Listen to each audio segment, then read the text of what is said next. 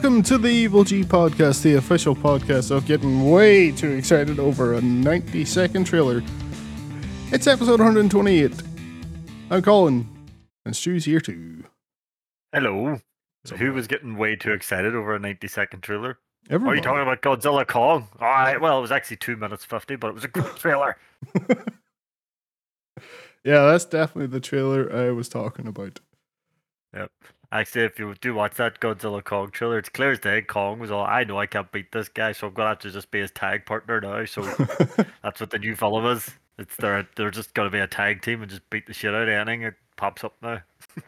Is Godzilla now pink? Yeah, he's sort of evolved or something, and he's all sort of purple flamey. Because I remember at the end of the last Godzilla film, he went all sort of nuclear red, so they're sort of like, well, he can't exactly just go back to being normal after doing that crazy shit, so... Well... Oh wait, hang on. Godzilla Kong happened after King of the Monsters. What am I on about? He was blue in that. I suppose it depends what he's shooting at you. Oh, that's true. Aye. But yeah, it just looks like another big, silly, fun movie, so I'm on board. Yeah, but they'll have those annoying humans in it. Doing human things. Well, the good news is the most annoying human is not back for this one. Oh, the Stranger Things girl. Fuck, she is a shit actress. I don't care what anyone says. She is a pish actress. I don't know why she's so over with the crowds, but Jesus, she's awful. I can't remember anything else about those films except for the monster fights. Yeah, that's all you need to remember. That's the important part. That's what you want. Mechagodzilla. Yeah. Let's go. Yep. Fucking Kong throwing drop kicks. I remember that. They should definitely have... the first time seeing that, went, what the fuck? So what wrestle moves can we expect out of Kong this time round? So, I think Eugene's right. Someone's getting a German.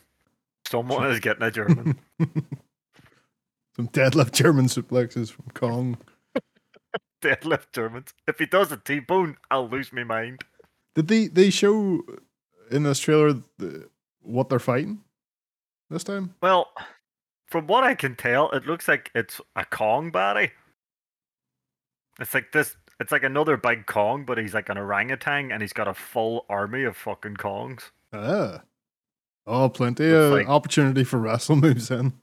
Yeah, there's going to be a ton of the guys to take on, like, so this is going to be lethal.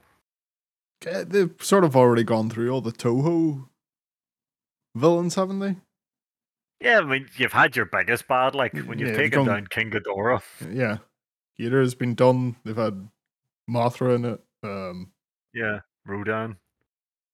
Yeah. They've had all the big names. I mean, the only other big name I can think of would maybe be Destroyer, but again, when you've taken down Ghidorah, Destroyer is not a problem. So it probably makes sense to try something new and go, right, here's a bunch of fucking Kongs and a whole fucking army of them. Yeah, I must check that trailer out. Just before we get into stuff we've been playing, you've been watching that Monarch show, haven't you? I have, yes. And how's that? The first couple of episodes were great, but that last one I watched was 45 minutes long, and I'm not being sarcastic when I say this. Nothing happened. 45 minutes of just 4 people walking around in the snow, and I was like, this is shit. Nothing. Like the first episode introduces everything. The second episode they do all this cool flashback stuff with Godzilla. Then the third episode, that's like Kurt Russell's introduced and he's explaining what's going on.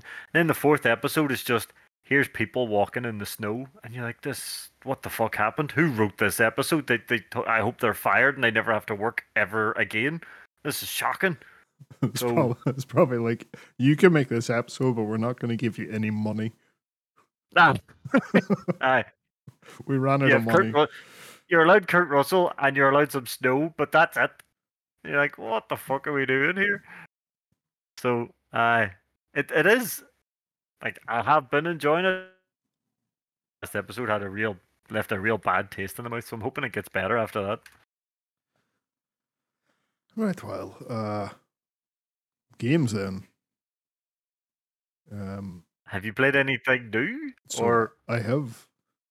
Ooh. So I have been playing Remnant 2. Oh yes, that's right. Sequel to Remnant from the Ashes. Yeah, so the best way to describe the Remnant games is kind of like a Souls game, but you got guns. I'm not talking Bloodborne style. No. I mean, like, full on, we're shooting things here. Yeah, this is straight up Gears of War type third-person shooter. Yeah, but no cover. We're not hiding behind cover. any chest high walls here. So you played a bit of the first one. Loved it. And yeah, it is pretty good. And the second one's... It had one of the best wall vaults I ever seen in my life. You know, you used to roll over the wall. Oh yeah, that's still in there. Yeah, that's the coolest fucking wall vault ever. This one is kind of more the same, sort of. That's right. So you're in the same place. So the events of the first game happen, whatever. You know, you've got that wee area, like the wee home base area where you do all your upgrading and all. Yep. So I never finished. Well, I did, but like finishing Remnant's weird. You're expected to play through it multiple times and all, and it's all like has procedurally generated dungeons and it's all random. But after like you beat the evil tree, right? This takes place after that, so like it's the same. There's the same characters in this place that are doing your weapon upgrades and all that sort of stuff. And they make reference back to the Wanderer, which is you from the first game. So you're a different person this time, and it's you and your friend. You're going adventuring about in this post-apocalyptic setting that Remnant is, and you get yourself into a spot of baller where looks like you're about to be killed, and then a bunch of people from this settlement they save you and take you in. And your friend has that root rot stuff from the first game. Yep. But they're able to cure her. And basically you get sent out, the guy in charge basically reactivates you in the big red crystal. Yep. And then one of the woman that has, there's a woman there that has special powers. She's in the settlement, but she gets sucked into the crystal, and then you have to go after her, and that's sort of where it kicks off. You go, you touch the big red crystal, and you go into other realities. And so in this one, the first place where I've ended up is like a real proper fantasy, very Dark Souls looking place. You know, it's all sort of elves and like on the Fae, and it's all castles and shit. And then you're running around with a fucking M16 or something. Yeah, you're running around with guns, and the all your enemies have spears and bows and arrows. so there's that. That's a cool idea, though. Yeah, you start off in the sort of castle, and it's the same as the first one, where it's like there'll be sort of like a tile set, and then it randomizes like the layouts and all, and the loot and stuff, and the enemy placement. And you can completely re-roll your world from the menu when you're sitting at what is essentially a bonfire. It means you start again, but it means you get new sets of dungeons and all, and everything's re-rolled for you. And you're looking for this woman, and you're in this place, and you're actually talking to people that are in this world, and their world's all fucked up, and their king's being usurped with a imposter, and they're asking you to help out with that while you look for this woman. And yeah, it plays very much like the first one. You've got your choice of you got your main weapon and a sidearm, and also got a melee weapon. Did I say weapon? And then you get mutators and modifiers for the weapons that you can swap out and all to get them different effects. And then you're just trying to get scrap, upgrade your weapons, so on and so forth. You come, you fight bosses, and then they give you things, and like in Dark Souls, you can make boss weapons. Does it still have that cool chunky look that the original had? That same cool art style? Aye, it definitely does. Happy days. Because I'm pretty sure the Remnant game used some assets from the Darksiders games. Right. I'm pretty sure the guys that made it's Gunfire Games, isn't it? Yeah, that was Gearbox that published. I'm not too sure, but I know Gunfire Games are the guys who done the remasters of Darksiders 1 and 2, and then they made Darksiders 3. Right. So then Darksiders 3 was sort of half made, and then they had to sort of finish it. And they had a whole bunch of assets and stuff, and they actually wanted to make a very different game, and they were told, no, finish this. So then they went, fine, we'll finish Darksiders 3, but now we're making our own game. So they had all these cool things they wanted to use, and hence why the Remnant games look very similar to Darksiders. But I love that Darksiders art style, because it's obviously all very Joe Madeira, who's a fucking cool artist. Yeah. No, the stuff looks good in this one. So the same way your weapons start out, looking like normal guns, and then when you put the modifiers and that on them, it changes the way they look, and that to where they look more fantasy, I guess, crazy sort of things. You got the same. You remember the way you got the choice of the three classes? You had your sort of long range sniper class, your balanced one, and then your tanky sort of class. There's another starting one this time, and you got a dog.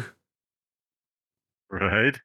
I have a sneaking suspicion this is for making things a bit easier if you're playing solo. Because this is a class I picked because this is the new one. Dog companion, let's go. But the dog is fucking savage, hey? It is. Right. It can take down enemies itself. And as you're just playing, you level up sort of your companion level with it, and it gets more perks. And you get 3 different sort of variations. The dog, you can seem to switch between them at will. So you've got the one you start out is sort of, it generates threat, so it can distract the enemies, leaving you to just shoot them. And then there's one that does passive healing, and then there's one that gives you damage buffs. And then the dog has each of those have an ability where you can activate, and it's on a cooldown. So for example, you'll get a healing boost, or you get resistance to damage for like a short amount of time. And then I don't know if this was there in the first one, but you can get a secondary class. I'm not sure what way that works yet, or if you can switch between them or not, but yeah, that's in there. Yeah, enjoying it so far. It's like, I forget how chunky the guns feel in that. Yeah, it was a good feeling game. I'm actually just reading here. Sadly, it doesn't do crossplay, but it's Steam Deck verified. Is it? It is. Tell me it's unsupported. I'm on the Steam Deck here, and it's got a tick beside it for me. Okay. Guess desktop Steam. Oh no, I'm reading. Ah, you're right. Why did Remnant 2 go from verified to unsupported? This has had no difference on. Yeah, that's weird. So it was verified. So I must have. I've got the Steam Deck story that hasn't updated yet. Oh, jerkers. Someone must have found Uh, something. Aye. I imagine that'll get patched. It's on the old CD keys here, you see. Ah. And it is one I actually would like to play because I do remember playing the first one and enjoying it. Like I said, the moment I seen that fucking roll over the wall, I was like, I'm sold. This looks class. You just felt like a badass rolling over the wall, being wrecking boys. Eh? Plus, it has that sort of cool. The characters all had that cool westerny look, so that was me sold as well. I was running around, post-apocalyptic cowboy kicking demons' asses. What else did you want? Yeah, well, you can do that in this one as well then. There's more. Your character speaks this time, and it's a bit more explicit in its storytelling. Like there's, cutscenes and dialogue happening. Which don't know how I feel about that. It's weird. Like it's definitely a Souls-like game, but the character's talking. You're like, yeah, but I suppose that gives it its own identity. Yeah, true. But yeah, it's on Game Pass.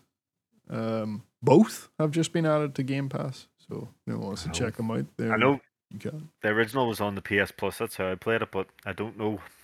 I know I'll be waiting a good while for it to be added to PlayStation. But like I say, I might have to pick it up at some stage.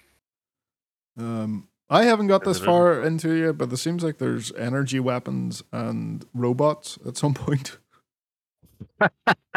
Class. So from fighting fairies to fucking kicking robots' asses. You gotta love games that just do that, though. I love it when a game just has all types of bonkers enemies, and it'll give you some weird reason for it, but you know yourself, all this was designed first, and then they were like, we have to, think of a reason all these different class-looking enemies are in the same game. Yeah. Because you're, like, flying through alternate realities, you can pretty much do whatever they want. Yeah, that's very true. Yeah. I played like 5 minutes. Like really just played the tutorial of Roller Drone, which I've been wanting to try out. I'll definitely have to get back to that though, because that's that sort of combat-y type. Yeah, it's like roller derby, but shooting guns. It's all cell shaded. It looked very, very cool. So what about yourself? Have you played anything? I haven't been playing anything new. So a while back, I finally got myself a new hard drive for the PlayStation, so I could fit a lot of old games back on. Because a game I really missed playing, and I haven't played it for ages, and there's been new updates and changes to it, was Hitman 3, which is now considered World of Assassination. And I didn't really get a chance to play that freelancer mode much before I had to get rid of it. So I've been really just... This is the roguelike thing? Yeah, this is really fucking cool. I'm absolutely loving this mode. So you'll basically go up, you start in a safe house, and it'll go, right, here's these syndicates or whatever. It's just an excuse to choose a file, and the file will have 3 levels to pick from. So if you choose this file, you will do these 3 levels, and you'll have a target or whatever on each level. So you'll do your first, and you won't go in with like a bunch of guns or anything. You'll have maybe one batch of poison or something, and the target will be completely random in the map, and you will have to figure out how to get into where they are and kill them. Now, obviously, hiccups happen and things like that, but obviously in Hitman, a target will always be like a particular person, and you can work your way around to getting them. Whereas in this, it'll be like a random civilian who is in the middle of a crowd, and you're thinking, how the fuck do I kill this guy without being spotted? And that's the thing, sometimes it's just not going to happen. So you have to try and figure out how to take them out without you looking like you did it. And that's the genius of this whole thing. And then as things progress, you'll pick up more items and you'll get more weapons and yada yada yada. But if you get killed, you're back to square one. But obviously, like any other roguelike, you will get unlocks and be able to carry more. You will be able to get starting weapons and things like that. But like last night, I had a target, and one of the maps in Hitman 2, I believe it was, is like this wee suburban area. And the guy that the game picked as my target is a guy giving a speech in front of a crowd, and at no point does he ever leave this speech. That's basically his NPC is the crowd gatherer. Yeah. You can use him in the actual main mission, to cause the target, to come over and yada yada yada. But he will not leave this stand. He will sit there and talk. So I had to climb on a roof, and I had a pistol. I didn't have a sniper rifle or nothing, and I took it must have took me about 30 seconds to line up this shot. And as soon as I shot him, I forgot I had no silencer. So of course everyone just turned around and looked at me, and I was like, "Oh bugger." That didn't go well at all. So I had to leg it off the map. I was still able to get away, but then because I was spotted and all the rest of it, when you go to your next point, it's higher alert. So there'll be more guards, and the target will know what you look like and all this here. So you have to try and again figure it all out. But it's like a fracking idea. It's sort of like if you've played Hitman to death to the point where you can play it with your eyes closed, this is the mode that will be made for you, because every game literally has a different target. It's and like say you'll go in with random weapons. At one point, the only weapon I had was a rubber duck. And I was like, say exploding rubber duck. No. Oh, right. I was hoping, I was like, oh yes, exploding rubber duck, but no, this was just a normal rubber duck. I still managed to do it though, because at one point the guy walks beside a window, so I fucked the rubber duck at him, hit him in the back of the head, and he just stumbled enough to fall out the window, and I was like, yes. Brilliant. Nice. Obviously, there's no save points or anything like that. You have to do it in one go, so it's very makes you think on your feet, and obviously it makes you be very creative, and obviously being Hitman, you can be very silly as well, because there's just some targets where you're like, I'm gonna have to do this in front of all these people, so before you do it, you're just looking for the quickest escape route to get away from everybody. Yeah.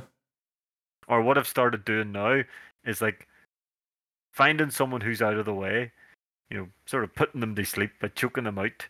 So I have a spare outfit, so I'll commit the crime in my suit, run out of the way, and then jump into new clothes. So everyone's like, "Oh, where'd he go?" So all you have to do is change basically clothes. Yep.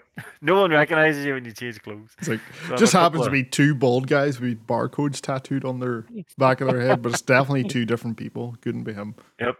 No, that's not him. Strikingly handsome man. There's no way. Couldn't have been him. Couldn't have been him. But yeah, really good fun. Really, really enjoying it. So I've been putting a lot of time into that. So I have. But yeah, good to be playing Hitman again. Like I say, I got the 2 terabyte hard drive, because games are getting bigger and bigger these days. Mm-hmm. So because I think Hitman's like, because it is literally all 3 of the Hitman games plus all the DLC, yada yada yada. I think it's near 90 gig. So it is. Hell. That being said, though, it's a hell of a bargain these days if you're buying Hitman. Yeah, there's a lot of content there. You get your money's worth, definitely. You really do. So if you haven't actually played, I'm just going to throw down my re-endorsement here. If you haven't actually played any of those last Hitman games and you want to, buy that World of Assassination. You're basically getting 3 Hitman games and all the DLC for like, I think it's £25. Well worth it. Whereas Chump here bought them all individually. Yeah, but you've been playing them for years. Yeah, true. I've been loving them. We never spoke about the big Dark Tide update, the anniversary update, the Trader's Curse. No, we didn't actually. That's a good point. We've been playing away at it, but we haven't spoken about it. I think it's just a given. I'm still playing Dark Tide. Yeah, that's true. So part 1 came out in a couple of weeks ago in November there, and added a completely new level. It's just the one mission on it, and like some tweaks to the different skill trees and that. Now, the second part has just gone live today. We haven't played that now. And with this No, whole but we know what thing, we're doing after this podcast. hi. Now, this has got like a wee separate story that I don't know anything about it, but there is some guy called the Wolfer, and he has these two underlings called the Karnak twins, and we were looking at these. Like, oh, right, we're gonna get new boss fights. It's not just that guy in his bubble. But I'm reading this update that's just gone live now today. And this is a limited time event. Ooh, And it's limited. yeah, and it's random encounters during the missions. One of these twins can show up. Right. Yeah, I'm excited to see what this is and how Good to see badly Dark Knight getting this type of thing being done now. how badly they're gonna wreck our shit. I know. Oh, I bet you they're absolute beasts. Oh, probably. They have guns Oh, and armor. diving in, beating fish. Ah, brilliant. I have to say that I really like the way that the new map looks. It's very different from anything they have so far. It's all like looks like a wee Bloodborne-y town.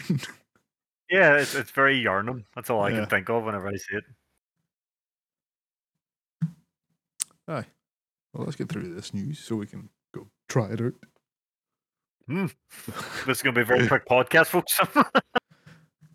Well, I guess we'll start with this. So we got our Grand Theft Auto 6 trailer. Yeah, I thought it wasn't coming out till like today, but it dropped yesterday. So what happened is someone leaked it. So they're all like, we're just fired out now. Fair enough. And this thing's got some buzz about it. Right now, at time of recording, the trailer has this is the official Rockstar Games YouTube channel. Over 77 million views within 18 Right. hours. Okay. That's a wild lot. That is a wild lot, and that makes me worry. Worry about what? Rockstar. I've seen the buzz. You know what they're gonna do? What? We were talking about this a while back about what happens with GTA Online. What? They're gonna turn around and go, "Oh, there's a nice new shiny GTA Online with GTA 6." Oh, Everyone's gonna want that GTA 6 graphics with their GTA Online now. yeah, they probably will. I don't really care about the online. I just want to play the single player. Because I've been playing GTA games since GTA 1.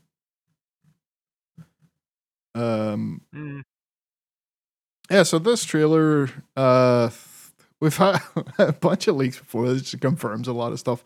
So we're in Vice City. Yep, we are in Vice City. And it looks really fucking cool.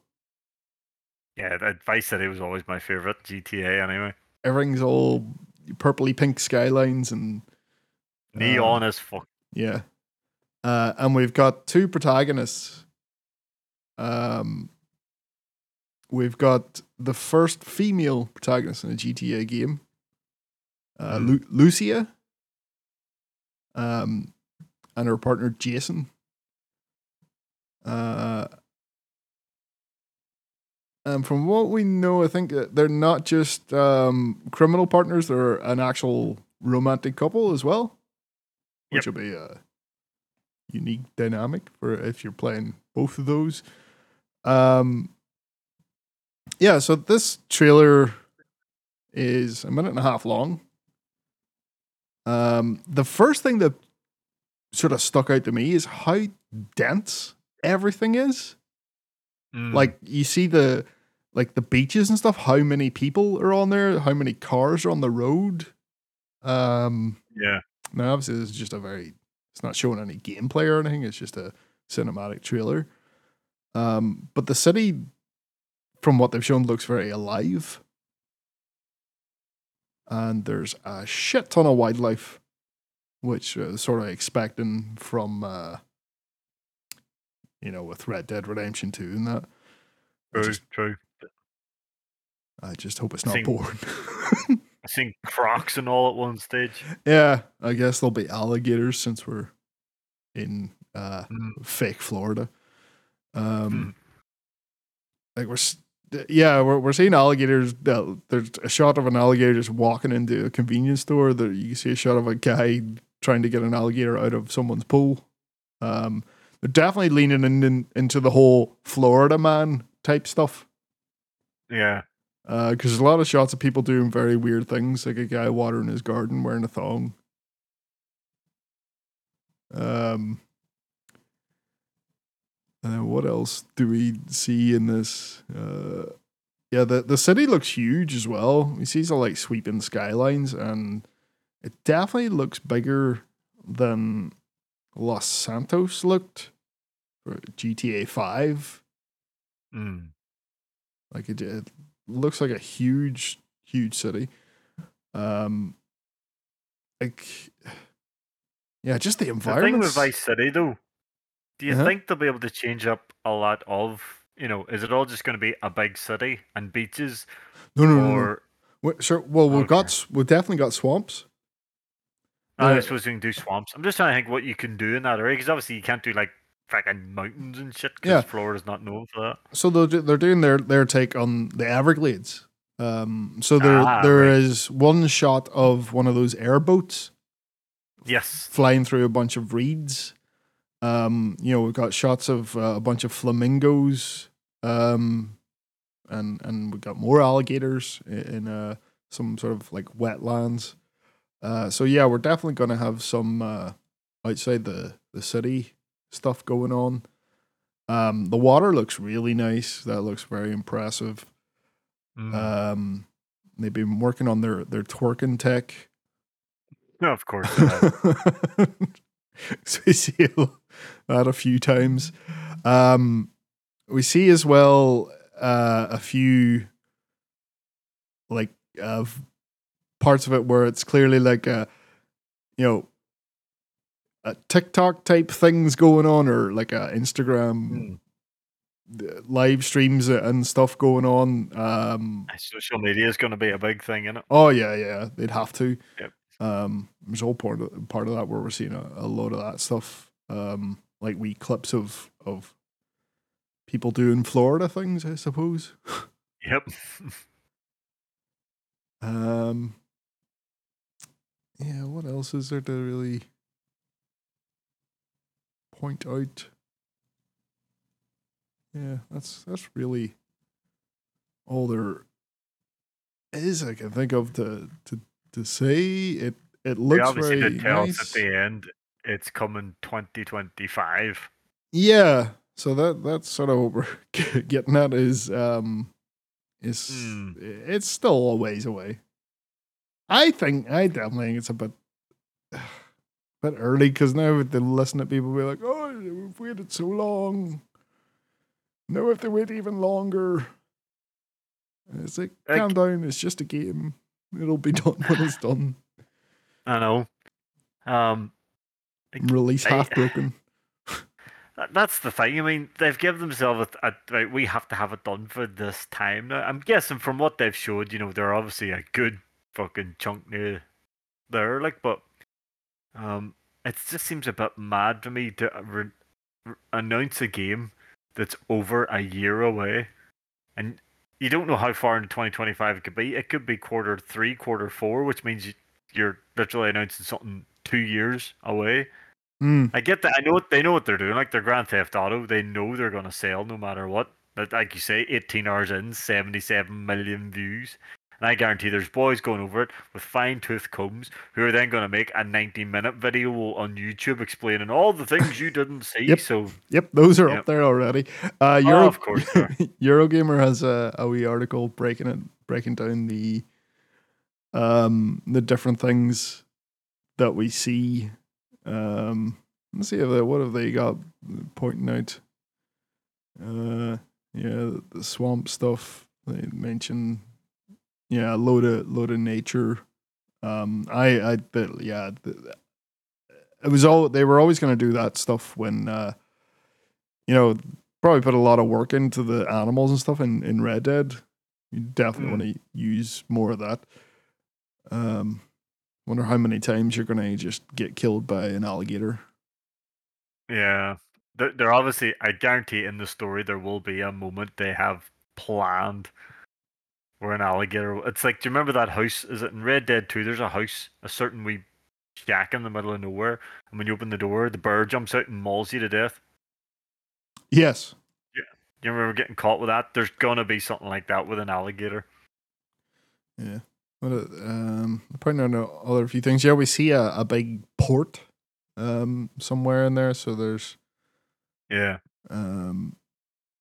yeah, point out as well that the trailer starts off with we see Lucy is in prison.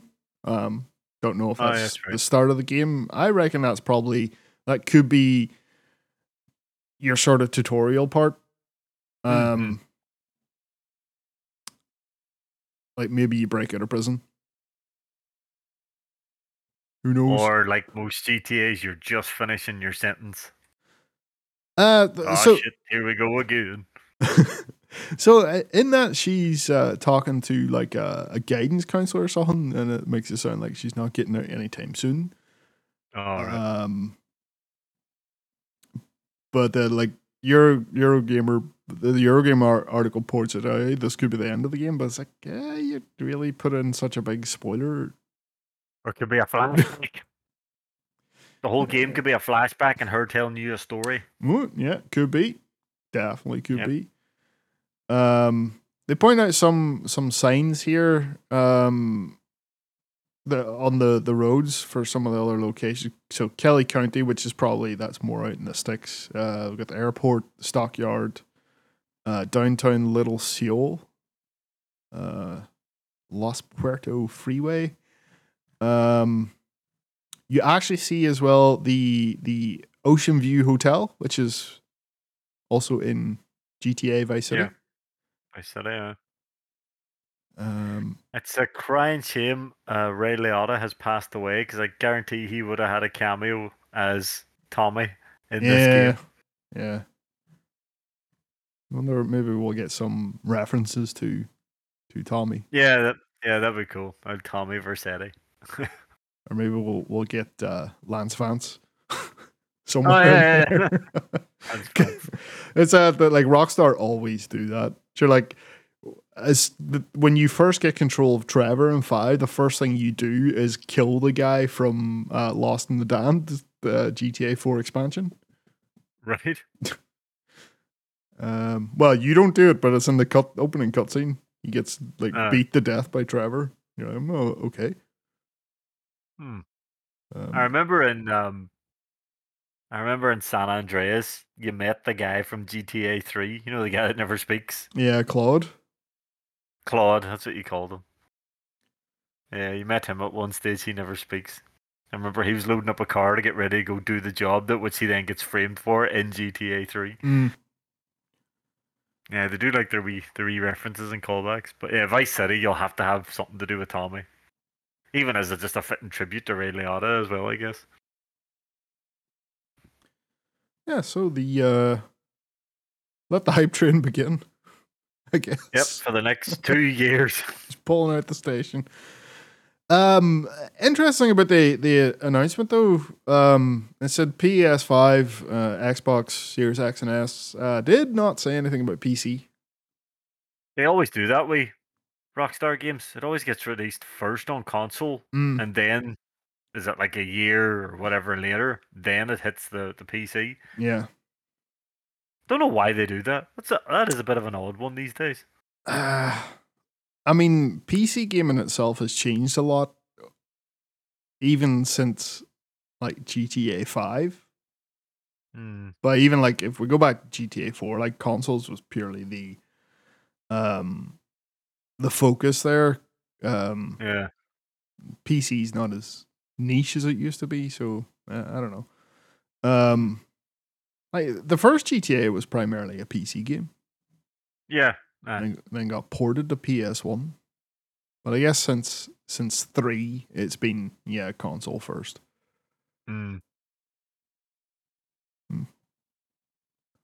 That's how the Rockstar have been doing it for quite a while now. Except for Red Dead 1, it never got a PC release for some reason. Yeah. Odd. Yeah, it is weird. It's just, again, that at that time, you know, it was during that was during the 360 era, so True. that's where all the players were, not so much on PC.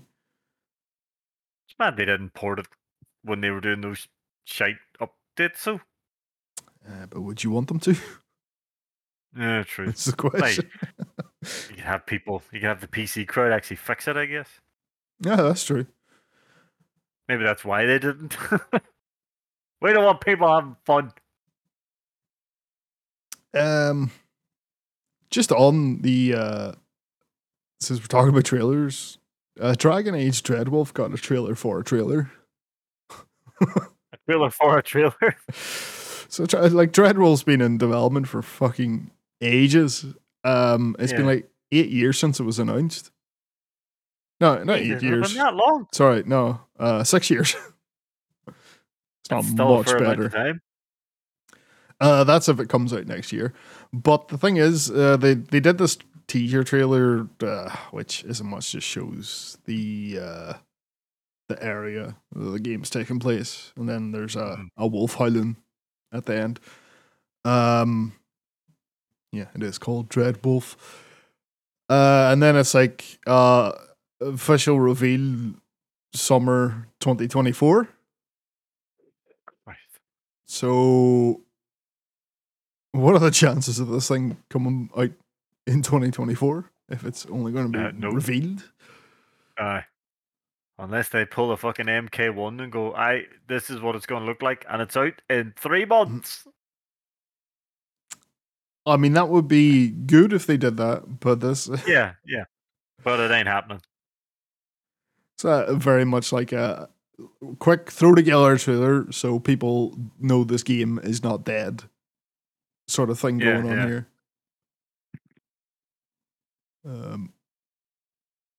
Yeah, it's 6 years. Like, why announce it? That's one thing. That, like, announcing a game that early is like, I know why, but it's also stupid. You know. Yeah, true. Have to think of the stock prices. I don't get it though. How can some companies think? I don't work in a PR department, but obviously some people think, "Hey, see this announcing it 2 years to go? That's a stupid idea." And then some people go, "Hey, let's announce it now and build up the hype train." I don't. I don't get both sides of the argument. To me, the short time is way better than the long time. It is, but lessons had to be learned, I guess. You know, the like Cyberpunk's always the big one. I think of, like, it was. When was that first teaser? Well, that was like. Had The Witcher 3 even came out at that point? I don't think so. Because everyone thought that was their next game. Yeah. That's why everyone's like, "Oh, you've been working on this for like whatever amount of years." And it was like, in reality, they'd only been working on it for like 3 years, I think it was. Yeah. But yeah, it's like announcing stuff that early, especially if your game comes out in a rough state, it doesn't really do you many favors. No, none at all. Or maybe you just shouldn't release games in a rough state.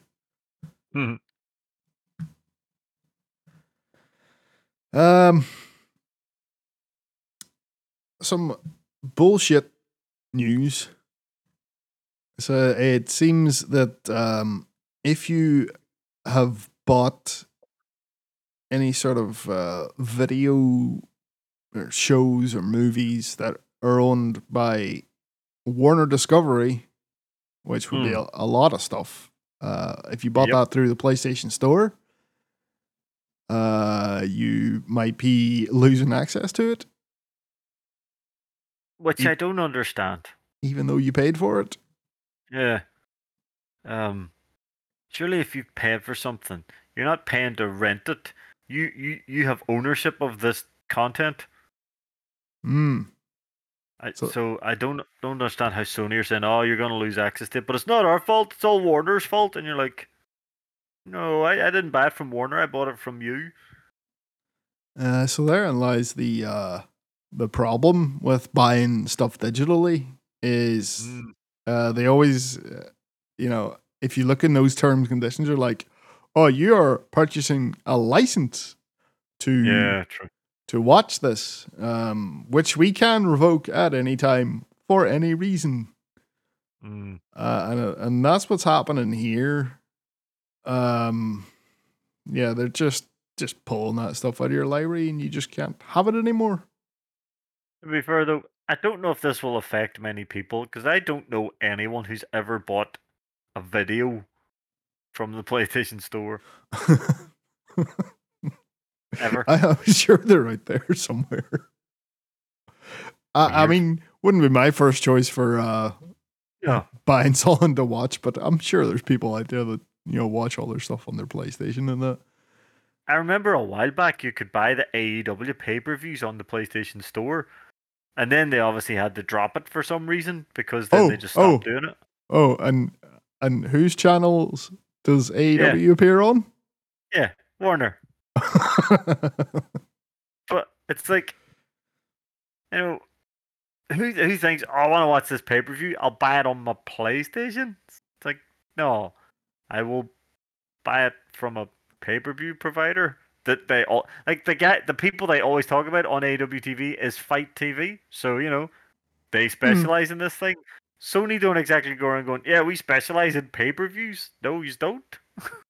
Yeah. I, That's part of the problem. Even the Fight TV stuff, like you have all the pay-per-views on there. What's to say AEW down the road doesn't sign some pay-per-view deal with someone else? Because that's what happened here. Because so we had the Warner Discovery merger, and they're because of that, rights have all changed now because they merged, and that's what sort of led to this happening. So, but like you could lose access to all that stuff at some point because something on the business end outside even the platform's control happened, and now it's just gone. Like you buy stuff you have an Amazon library of stuff. I do. Like if any of them studios get bought by some other company and they turn around and say, no, Amazon take all that stuff off. I must check because I remember we were talking about this. I must check if there's a DRM on it because it does allow you to download it. You see, I think the Warner's been on a fucking tear out with being absolute bastards for this to not releasing finished films so they can write them off for tax reasons. These are the bastards that took Dark away from us. Yeah, don't forget that they took the Taz and Excalibur show away. The bastards. Mm-hmm. The best weekly podcast ever.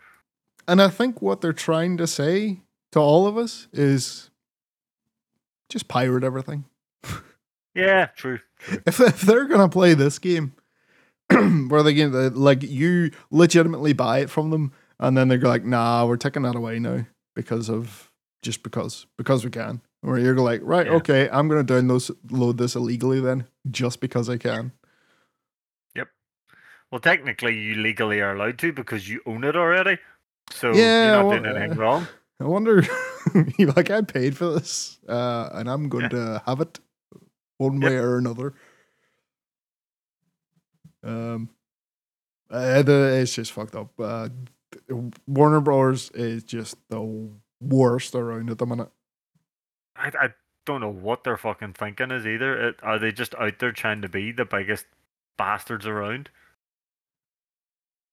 Seriously, they make EA look like fucking UNICEF or something. They do. They really do at this moment. Like that announcement they made a couple of weeks ago, where they basically says, we're gonna milk all our franchises as live service games," and like they weren't even like they weren't sugarcoating or anything. They were literally openly saying, "Yep, everything's gonna be a live service game because here's some bullshit way of saying it. We want you to spend more money." Yeah. So buy the game and then give us more money. They actually had to come out and tell people, no, that Wonder Woman game will not be a live service game, because everyone was like, Fuck taking that. what they said at face value and being like, oh, this is going to be shit. Wonder Woman's going to be live service. How's that going to work? So I don't know what the fuck they're at over there. That's their shitty CEO saying things like that. There's a good chance he hasn't a fucking clue what's happening in the gaming division. Yeah, that's true. But it's them pushing all that Mortal Kombat, fucking selling fatalities and shit. There's, like I say, it's basically a tenner for a skin. Yeah, it's. And then I looked at the Street Fighter price and very quickly off topic for costumes. I'm sorry, they're not much better. Hey? No. The Street Fighter really stuff aren't. as well. This whole skin thing, especially in full price games, is at least in free to play. You can say, right, that's how they're making the money to actually justify making the game free, and you've nothing to compare that price to. But when it comes to a game you've paid, £60-70 for, you paid that for the amount of content in that game, and then you say, right, we can add another costume for a tenner, and then you're looking at it, but there's like, 2 costumes per character in here already.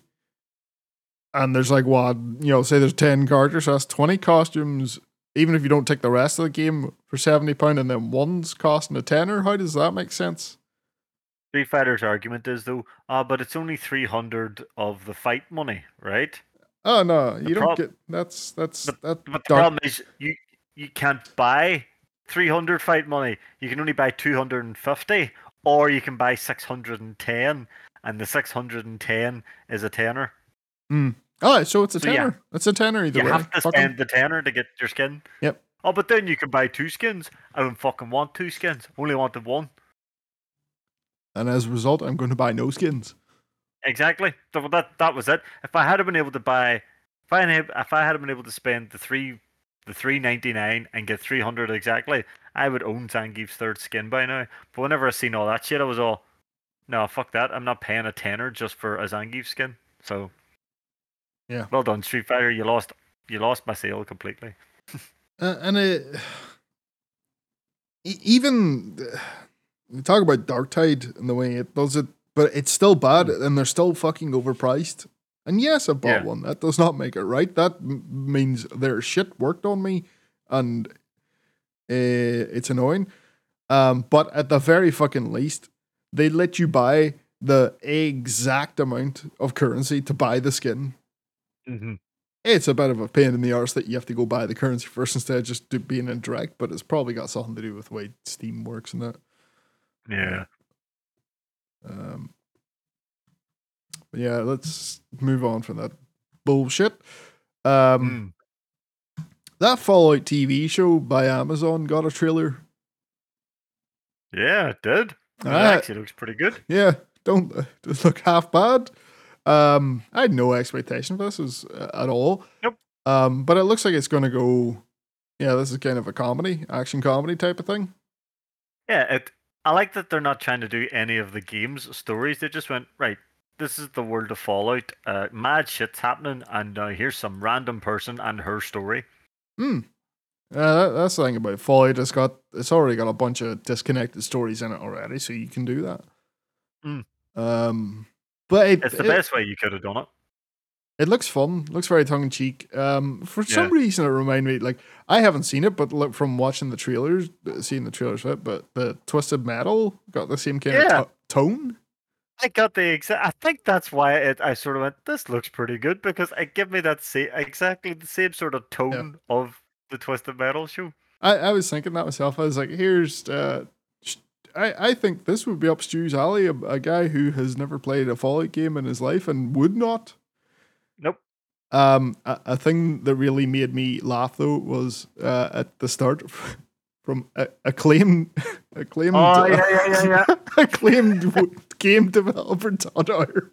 I see that and I laughed as well. Maybe that's part of the comedy in the show. Yeah.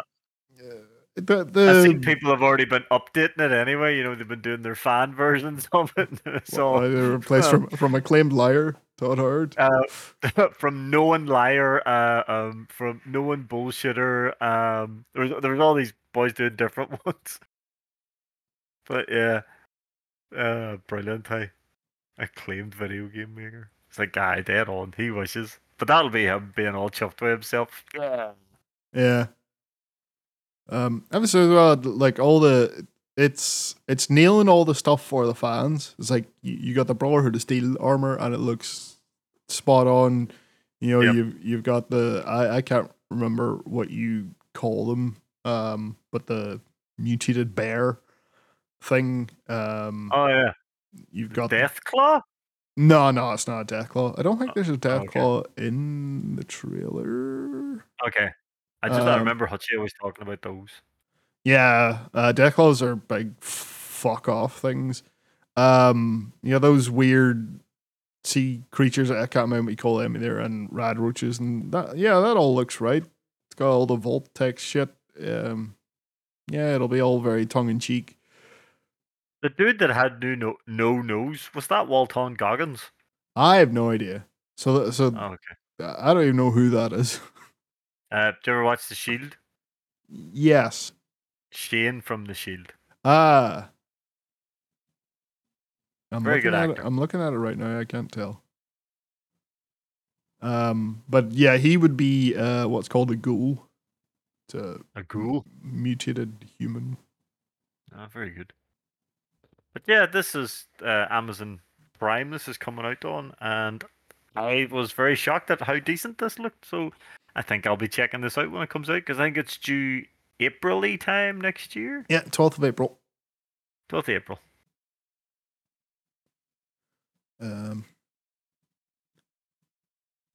So we're saying that about Warner Brothers making EA look good. I put a story in here because it's EA being decent. So they have a bunch of patents for accessibility tools in games, and they've just made them free to use for whoever wants to use them. This could be them turning themselves around. Trying to fix their shitty. Well, as long as they keep doing Ultimate Team, no. They'll always be bastards, really. But so they've got this tool called Iris, which can analyze the frames in video and highlight where it would be a problem for people with photosensitivity. So, you know, people epilepsy and that. Yeah. And it'll do that automatically, and developers can look and see what can we do to change. Can we give options to switch certain things off and that, so it doesn't give people seizures. They identify that stuff. They've also got automated player controller takeover, which basically allows the game to say, oh, this person isn't playing anymore, and takes over and starts playing for them in the style of the player somehow. They've also got an adaptive gaming tutorial system, which will give you hints and advice based on how you're playing, and can be tailored to whatever skill level you're at.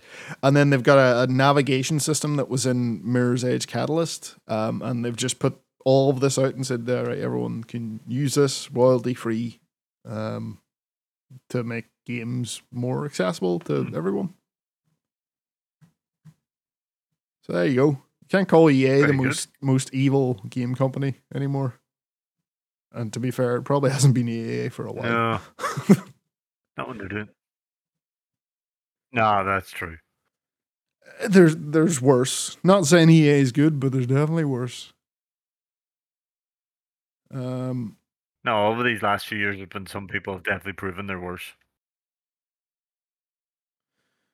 One company that has been bending over backwards to like salvage their broken as fuck Public Image's CD Projekt Red. So this is a bit of a surprise announcement they made. Yeah, so they said they were done with Cyberpunk after Phantom Liberty came out. And they just announced it's getting a 2.1 update, in which they will be implementing the Metro system, which we saw in that the some of the first trailers. You jumping on the Metro system that you can see throughout the city. But you could never access it, and then they've put it in there. You can get on the train and just ride around on the train, and you can also just skip the journey to fast travel. And they've put Very good. some other stuff in there as well, being able to hang out more with romantic interests and such. Yeah, just when you thought you were done with Cyberpunk. I don't think this update's enough to get me to play it more. It's pretty well. But it'll be a nice thing for when you do go around, and it's a pretty cool thing for when you want to try it again. You've got this new thing you can play about with next time you play it. Yeah, it would be nice to like boot it up just to. It's the kind of thing you would probably do once and then never do again. Although I do drive literally everywhere. I don't really use the fast travel anytime I'm playing it.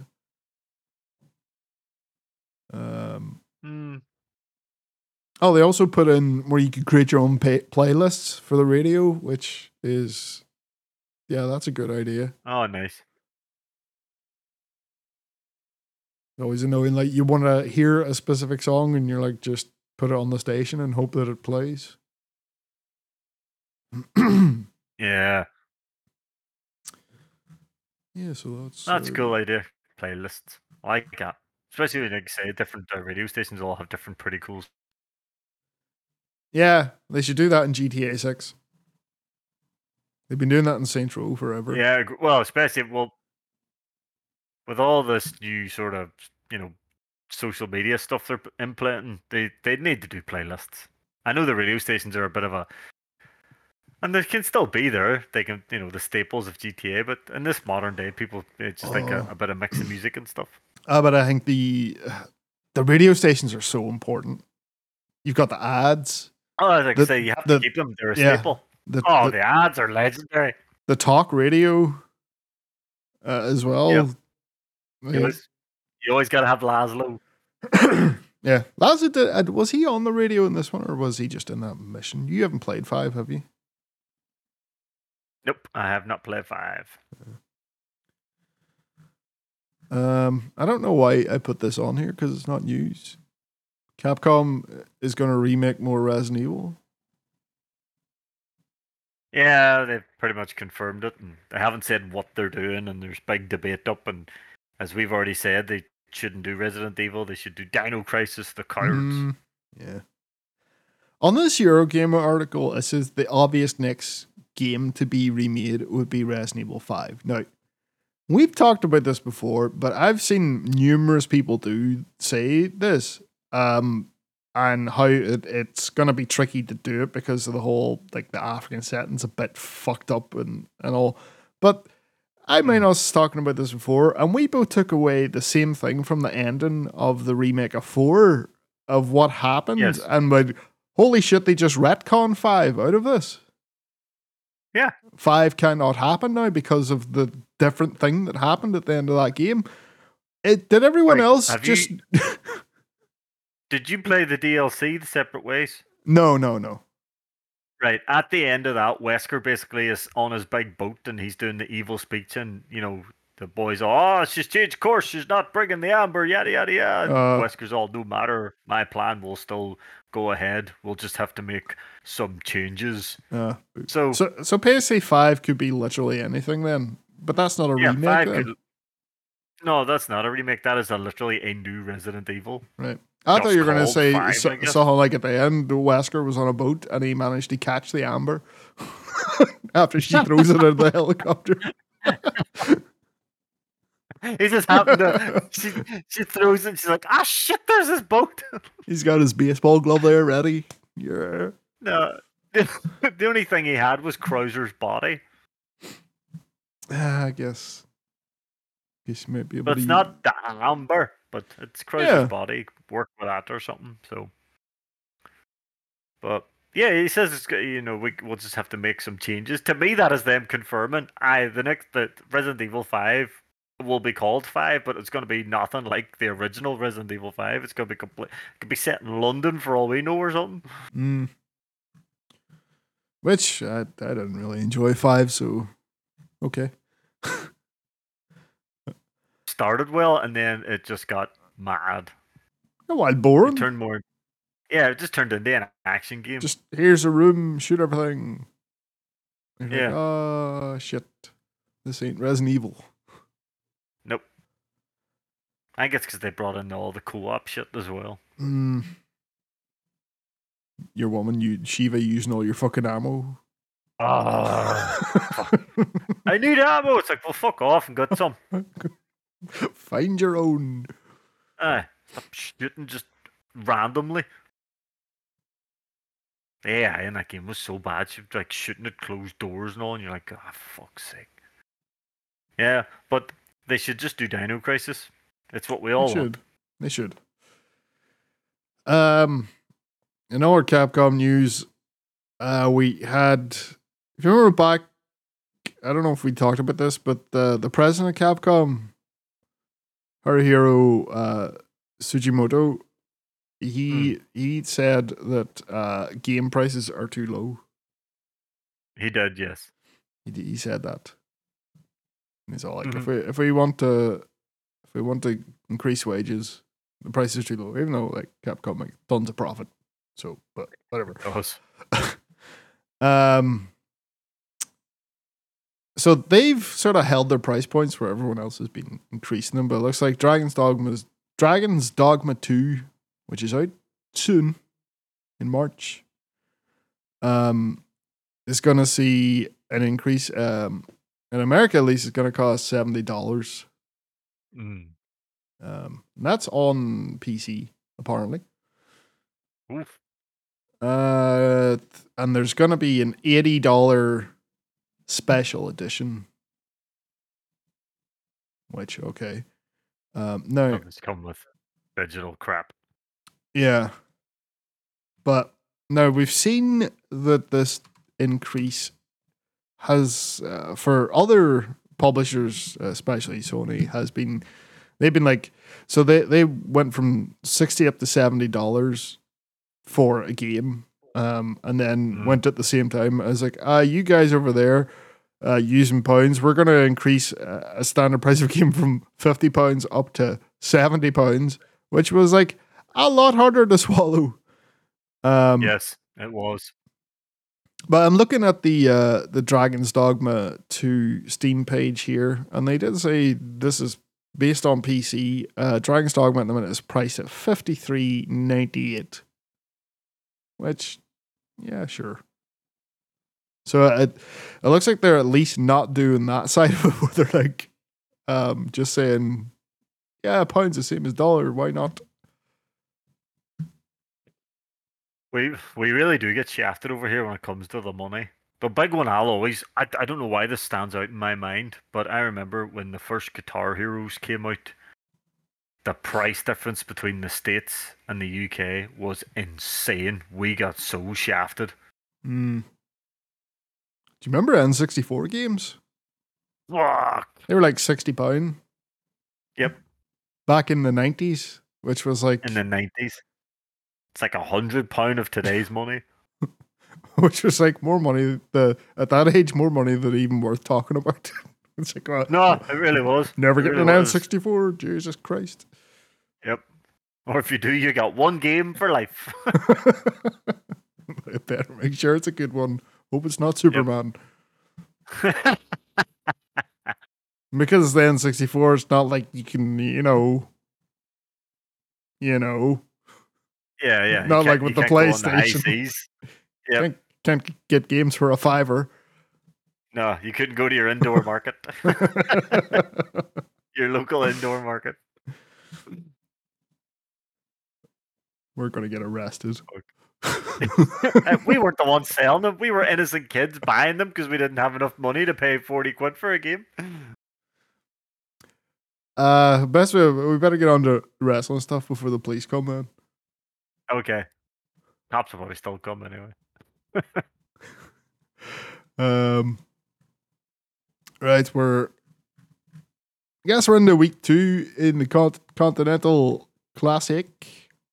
We're well into it now. I love that. I like this tournament format, and I like that pretty much the entirety of Dynamite and Collision is just like, nah, tournament. It's the most important thing that's going on it right just now. takes over fucking. It's gonna take over your wrestling shows for the next 4 weeks still to go. So on Dynamite we had Jon Moxley beating Jay Lethal, and I think Moxley took a what? He just took a. I like how it wasn't just a squash victory for him. No. Sort of, quote unquote, he picked up a wee knee injury maybe that he'll be working through. Is that for real, or was that just like? No. I think this is the story they're telling me. Mox, he's gonna have a bad week now because of Jay Lethal. He had that promo as well where he was like, "I'm all fucked up, but I'm winning this tournament." Basically, yeah. Good Moxley promo. Yep. Yeah. Your predictions of Jay Lethal are coming true. Yeah, I don't think he's gonna do too well. Do you think he'll get any points? No, I don't think he will, because when it comes to him and Mark Briscoe having a match, I can see Mark Briscoe being the one winning. Maybe they'll spin something out of that for them too then. Maybe. Because we need to, like, they need to set things up with this tournament. You just don't. You can do more than just have a guy win it. Yeah. You can set stuff up all over the place. As you mentioned, Mark Briscoe, he was in a Gold League match as well against Roosh. Roosh won that. What a match, hey! It was a great match. Another guy that looked like, I don't know if it was legit or not, but he looked like he was rocking a leg injury as well. But again, that could be just a cool story for him. Yeah. Selling a bad knee. A lot of chopping. Oh, they chopped it out each other. Danielson was loving it, hey. Oh, I with Danielson on commentary. Yeah, that's Roosh up to. Is that his first points? He lost his opening match, so yeah. Mox, no, it was to Jay White because Jay White kicked him. That's why Roosh is in a really bad mood now. I did love the fact when they went on picture in picture, just Taz and Excalibur cracking up Danielson as well. He was trying to keep it professional, but nope, you can't do that when Taz and Excalibur are there. They will get you.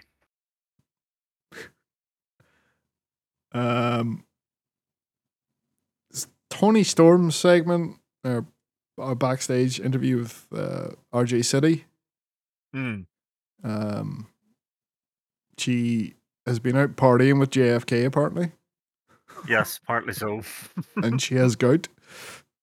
That's good. I think she's given Sky Blue a title match. Yeah. She interrupted her. Yeah. I mean, yeah. Yeah. That's all we need. And Taz like, gout is no joke.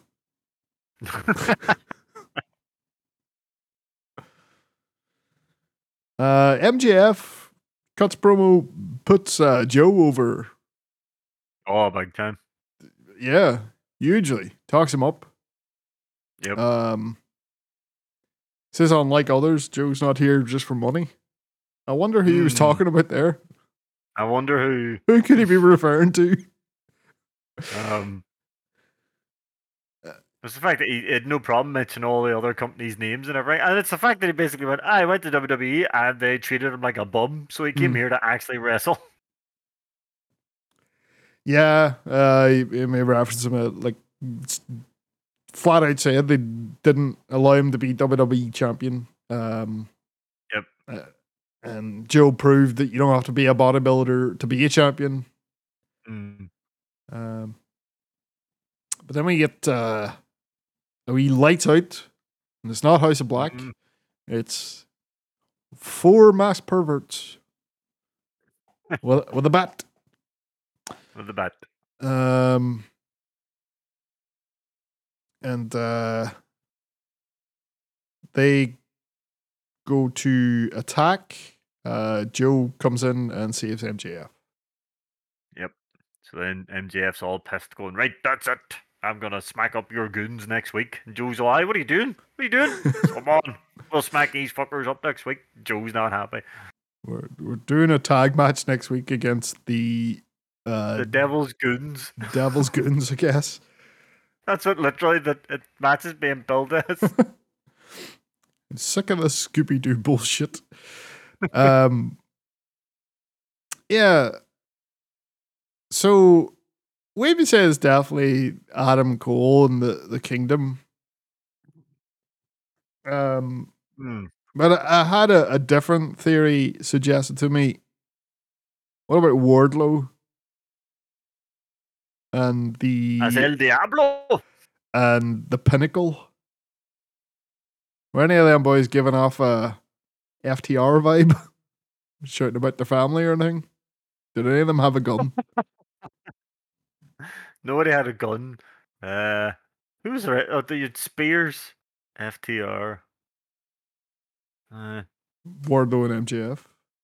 Wardlow and MJF.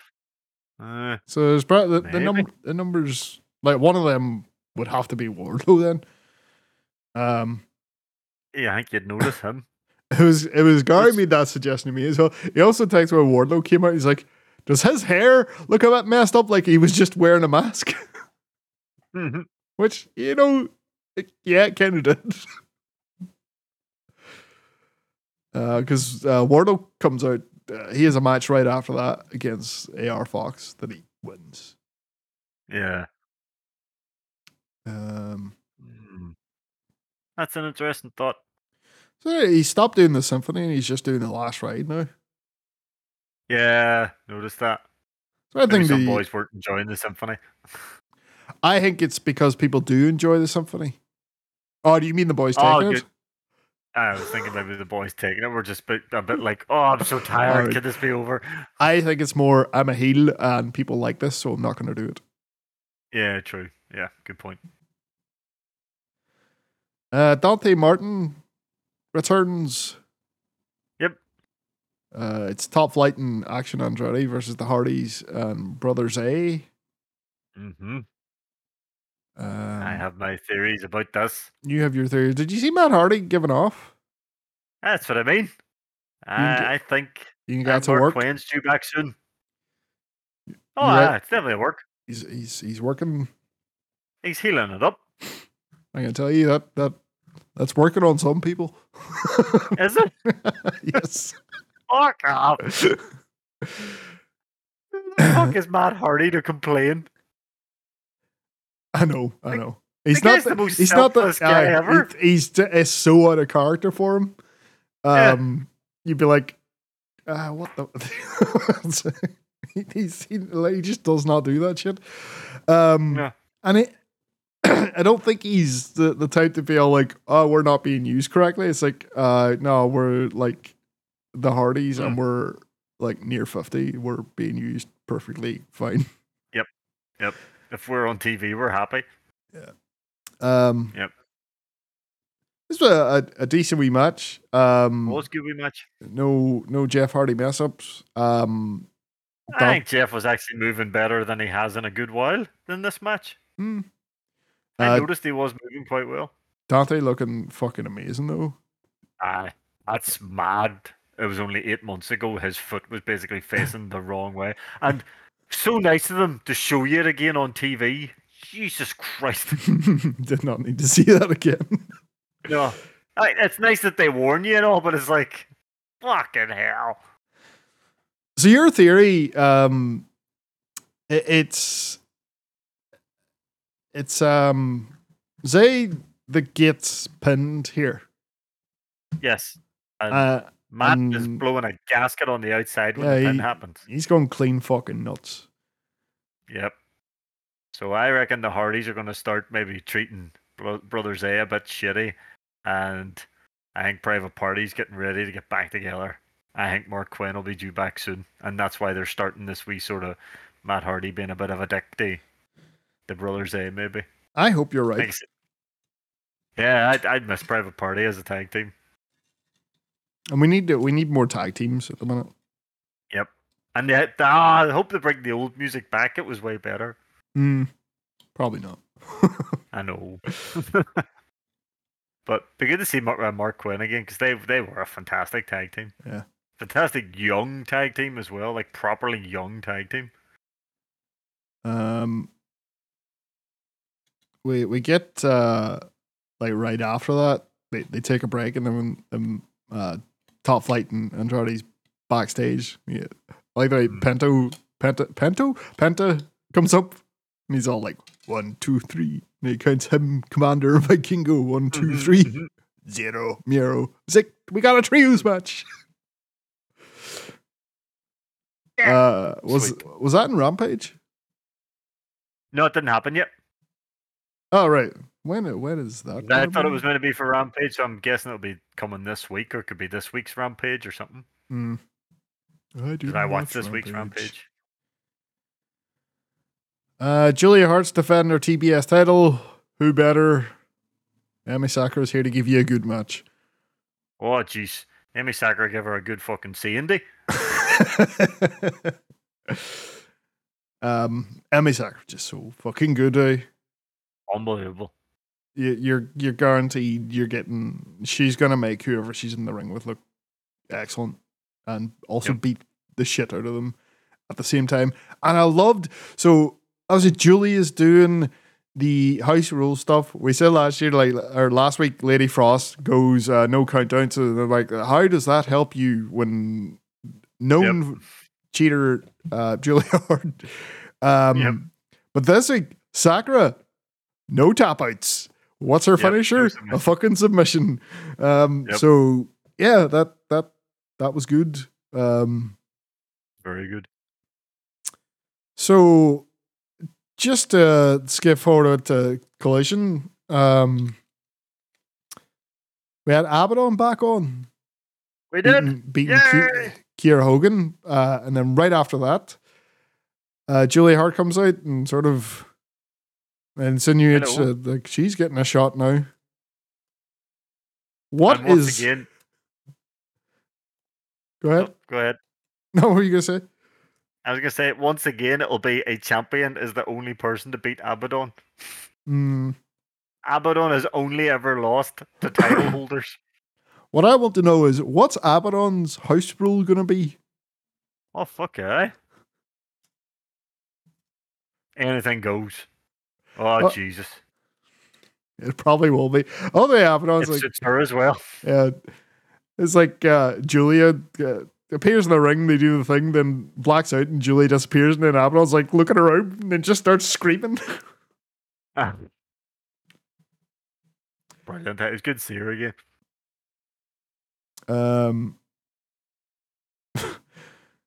We got the RJ City backstage with Mariah May, who we haven't seen much of yet. She's hanging around Tony Storm.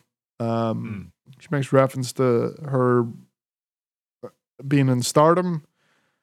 And then off she goes into Tony Khan's office to get a match.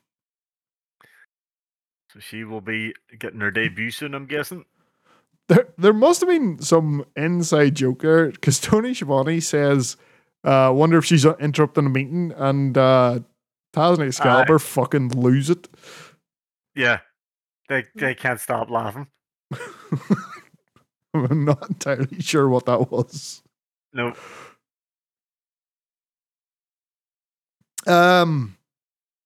The Christian Cage segment after that, and he's like looking to bury the hatchet with Adam Copeland. He's like, "Yeah, let's do this tag thing." I'm sorry for everything. Yeah, and then Adam Copeland comes out and just just Piece of unprovoked, shit. unprovoked attack, Yep. What a shit bag, hey. and says he's gonna take his belt off him. You know what? Nigel McGuinness was right. That's the whole thing of Copeland being here. He's seen the success of Christian. And he's I'm gonna ruin this. I can't have him be better than me. Yep. Jealousy. Clearly Absolute jealousy. jealous. He's Yep. backstage politicking too. I hear it. Did you see McGuinness's t-shirt this week, by the way? Oh, what was it again? Oh, Save the clams.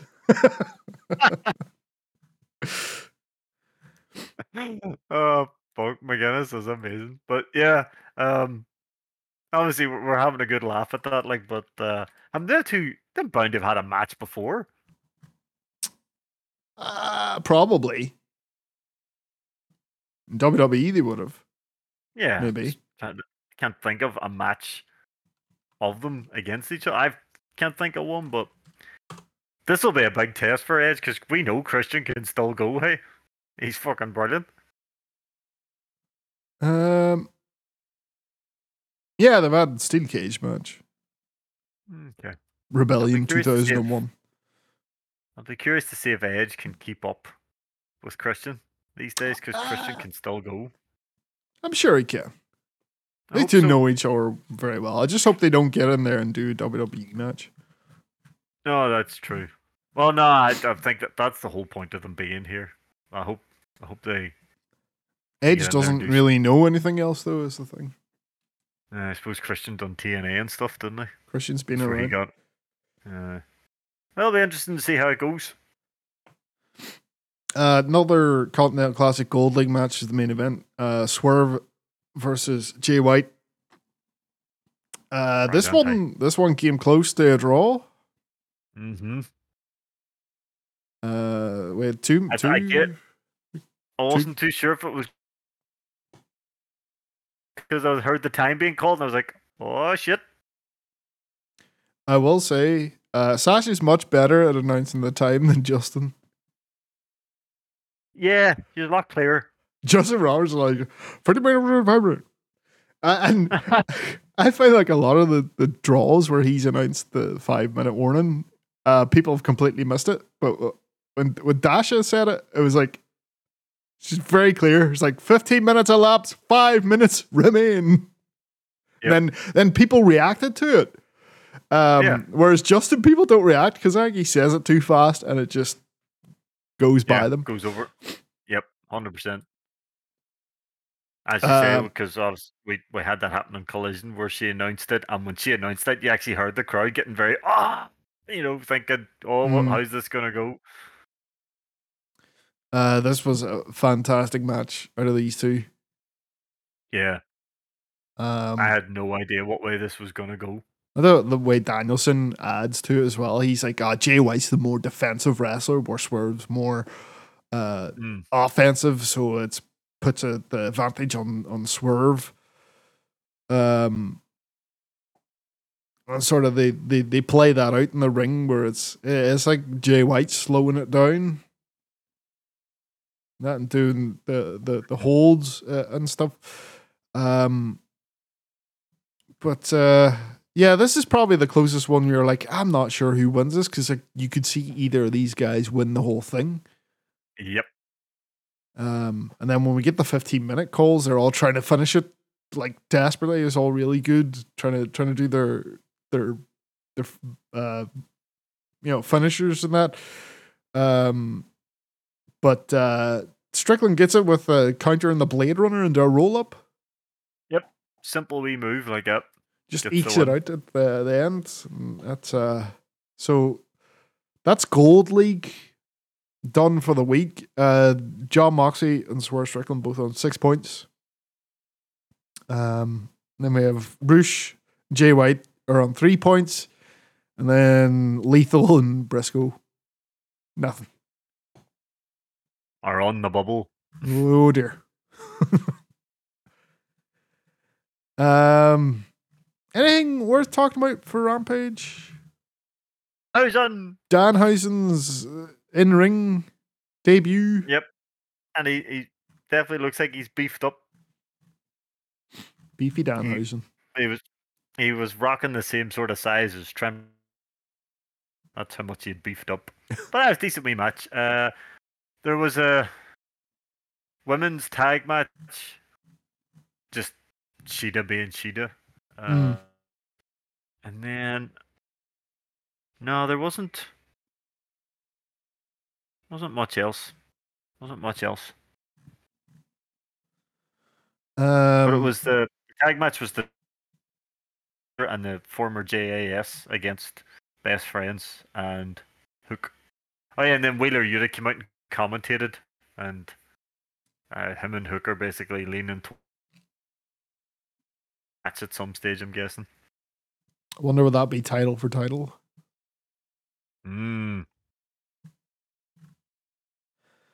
So Blue League on Collision, starting off with Brody King as Claudio Castagnoli.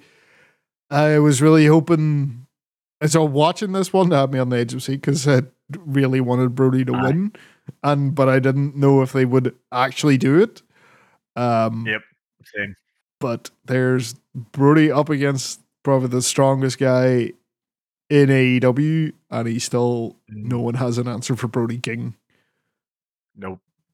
I loved how this finished because the two of them are beating shite at each other the whole time. Did they have Danielson on commentary again? No, because he had a match. That's right, because obviously you had McGuinness there as well. Oh, that would be interesting. Oh, that'd be so fucking fun. But so the two of them are baiting absolute shite at each other. At one point, Claudio does get the big swing, and Brody is like flailing around for play to him. He sells the crap out of it, and then Brody gets up because the two of them are still kicking out. They're doing these big moves on each other, and they're still kicking out at one, as if they say like, that this is nowhere near enough yet. Brody does his big gory bomb, and then Claudio kicks out at one, and it's almost like Brody looks around, it's like, right, enough of this, and he just picks him up, and he just hurts him with this dirty big lariat, and that is that done. He's just like, fuck this. I'm not playing around anymore. I just love this idea of Brody just, like, he's playing with his food the whole time, and he's like, I'm done now. Just ends it. Yeah, it was a very violent match. Aye. Really liked it. And the right guy won. Yep, definitely. They are making Brody out to be just a juggernaut. We had some Samoa Joe, Roderick Strong stuff backstage. So the next Blue League match, we had Andrade against Daniel Garcia. Yep. Andrade lost his first match. He certainly did. No. This is Andrade and this Danielson's. Is. Oh yeah. It's all sort of their introductions. Garcia lost his first match. Yes, he did against Claudio. Yes. And like we have the Garcia promo again, the really fiery promo ahead of the match because Collision does those wee promos before the titles. And yeah, he definitely feels like he's a guy who's like he's ready to go to that next level. But he loses this match as well. Which has him down by 2. Now, I don't mind so much as long as this can still springboard him into something. So we got Matt Menard on commentary. He's giving off about him dancing and there's stuff there. But yeah, this is a really good match, so because it's like Garcia trying to prove that, and get the win against like fucking crazy good opponent like Andrade's built up. He's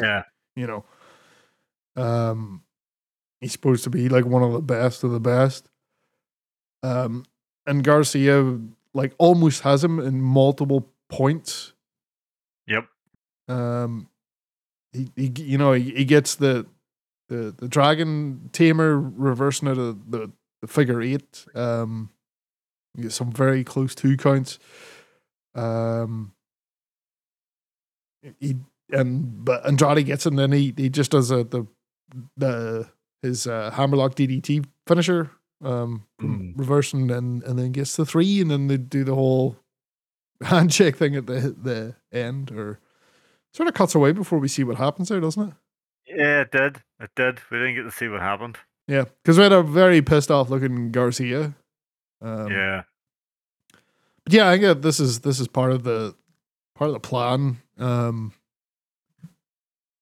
But hopefully it like actually goes on for something to happen after that. Willie Mack says he's gonna fight Wardlow for whatever, because he beat up AR Fox. I don't know, man. I don't know, Willie. I don't know. I like Willie Mack and all, but oh dear. Like the way he puts this, like, yeah, you beat up my friend, so I guess we have to do the wrestling thing. I do like Willie Mack a lot. Kingdom beat Iron Savages. Them two are so fucking fun. Well, actually, all 4 of the men in this match are very fucking funny, but the Iron Savages have me in fucking stitches. Hey, they have me in absolute stitches. And then this, what is it? Last month it was No Neck November, and now it's Neck the Halls. Roddy Strong, fucking hitting your man Jameson, and then jumping back into his wheelchair again. My goodness, Spinall. He's so brave. He's such an inspiration. Fuck, it's so good having a heel commentator again. One that does it right. Again, sorry. Oh, he's fantastic. He's so fucking good. A rare appearance by Ethan Page. Yeah. Holy fuck. He made his appearance count. I guess him being in Canada, having him do a big match is going to be a Canadian tradition. He challenges Kenny Omega to be the king of Canada. Don't know if that's how Canada works, but if that is how Canadian politics work, that would be awesome. Does that mean Kenny Omega is the current king of Canada? Kenny Omega is king, president, and just overlord of Canada at this rate. He's just won all the titles. No one can beat him. That's like Jericho's latching onto him. He wants to be, VP. It's a match out of nowhere, but I tell you what, that is going to be a good match. Barley Page has been very active in Ring of Honor. Yeah, and he looks like he's in the best shape ever. Hey?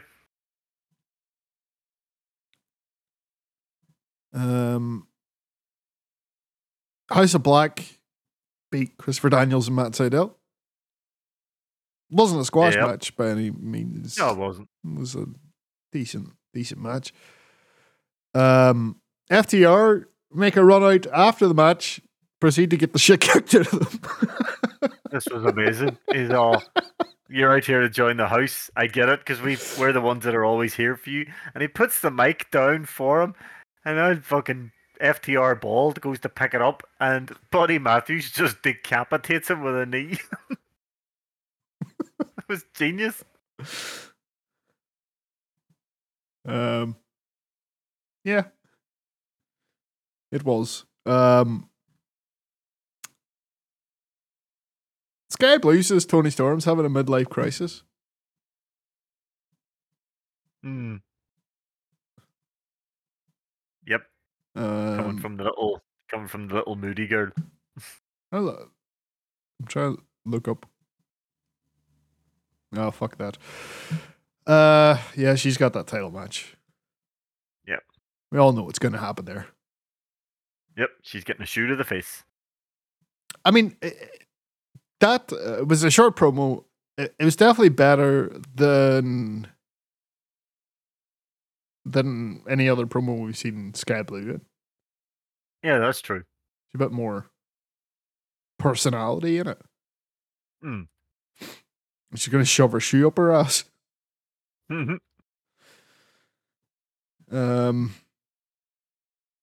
Yeah, it definitely didn't feel as like if you even think back a couple of weeks ago to the Willow Sky Blue, before big transformation thing where she got Yeah. rid of the hat. Like her promos there they just feel so forced and reading lines, but this one didn't feel like that, or didn't sound like that. It was like a bit more natural. Yeah. Like she wasn't reading something that somebody gave her. This was something that she had came up with.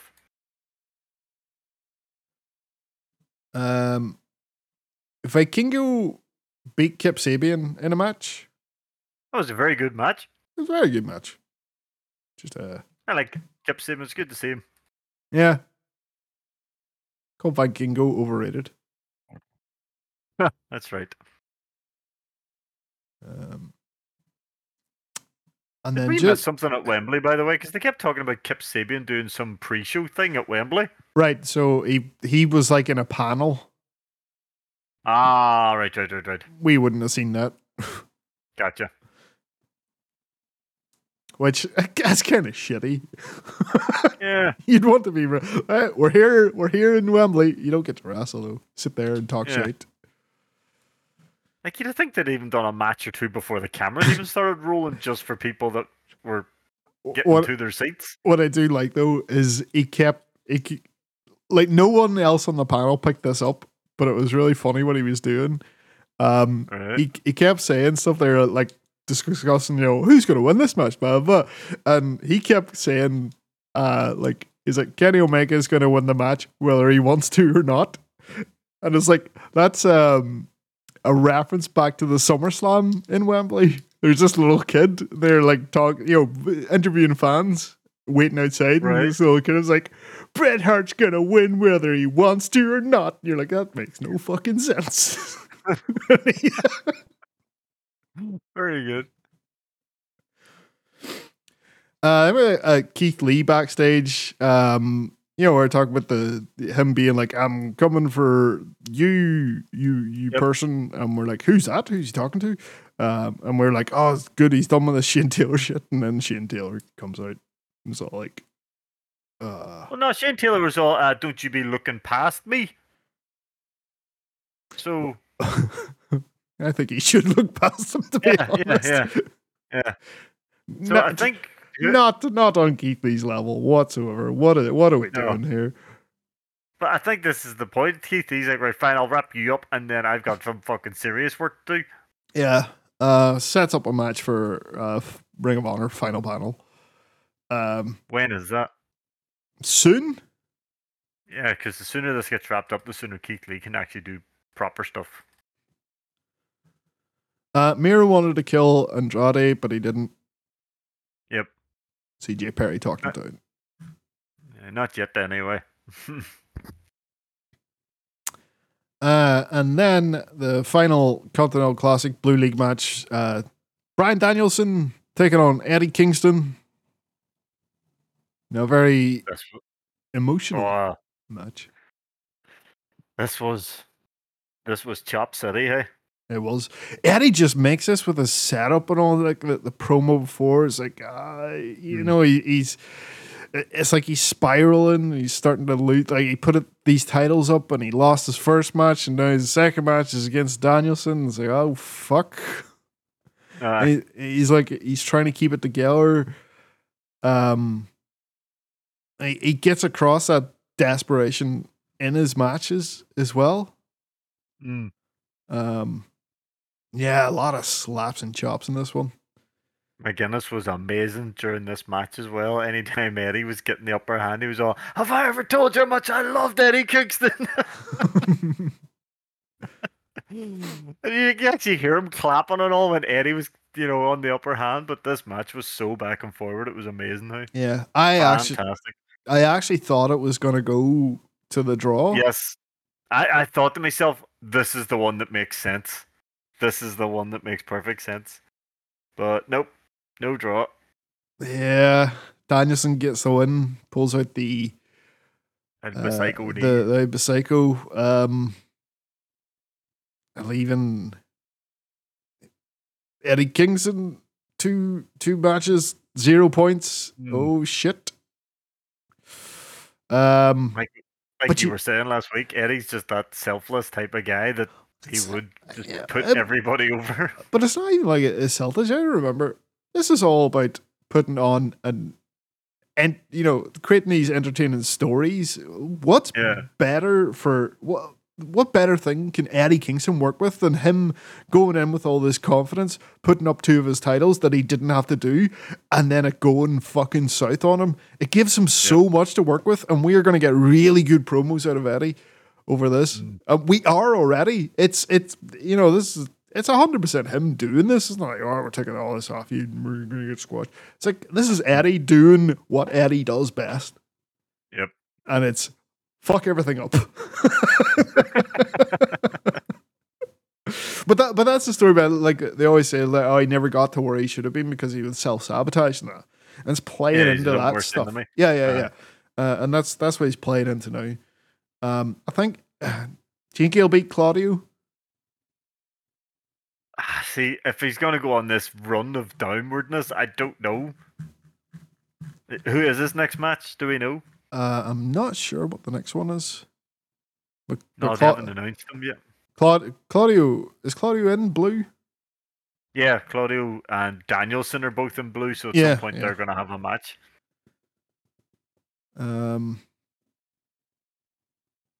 Yeah, we definitely have to. I think even though what they're doing with Garcia, like he was never going to win it, but he needs a big win out of this. He's beat Danielson before though, hasn't he? He has. Maybe I'll do that again. That would be pretty cool. But yeah. I just worry about Danielson's face though when it comes to it's fucking guys like. Every time you had like Kingston swinging at the face, you're like cringing. Like what's he gonna do when Brody swings? Or fucking Claudio? I don't know. He's not even really wearing a mask. It's an eye patch, really. It's like that thing Mox had when he was doing the fake eye thing. Except this one's real. Yeah, this one's legit. Madness. It'll be good to see where it goes. But this Continental Classic is it's probably the biggest thing in wrestling at the moment. It's class. Yeah, really enjoying it. Yep. Nothing really else to say there. Yep, keep her going. Can't wait. But that's. I'm not changing my pick though. I'm still sticking with Roosh. Okay, fair enough. You're crazy. We get Roosh versus Moxley this week. This is gonna be brilliant. I think I'm convinced it's Swerve. But it's gonna be class how it goes. But like, if I had to like say either or, I'd say Swerve or Jay White, but I definitely think it's Swerve. But that's what I think. I guess I'll do this then. I guess so. We'll see. Well, we won't see. You'll hear us again next week. Yep. Sure. Thanks for tuning in. We're away to play Dark Tide. Oh, aye. Bye. Bye.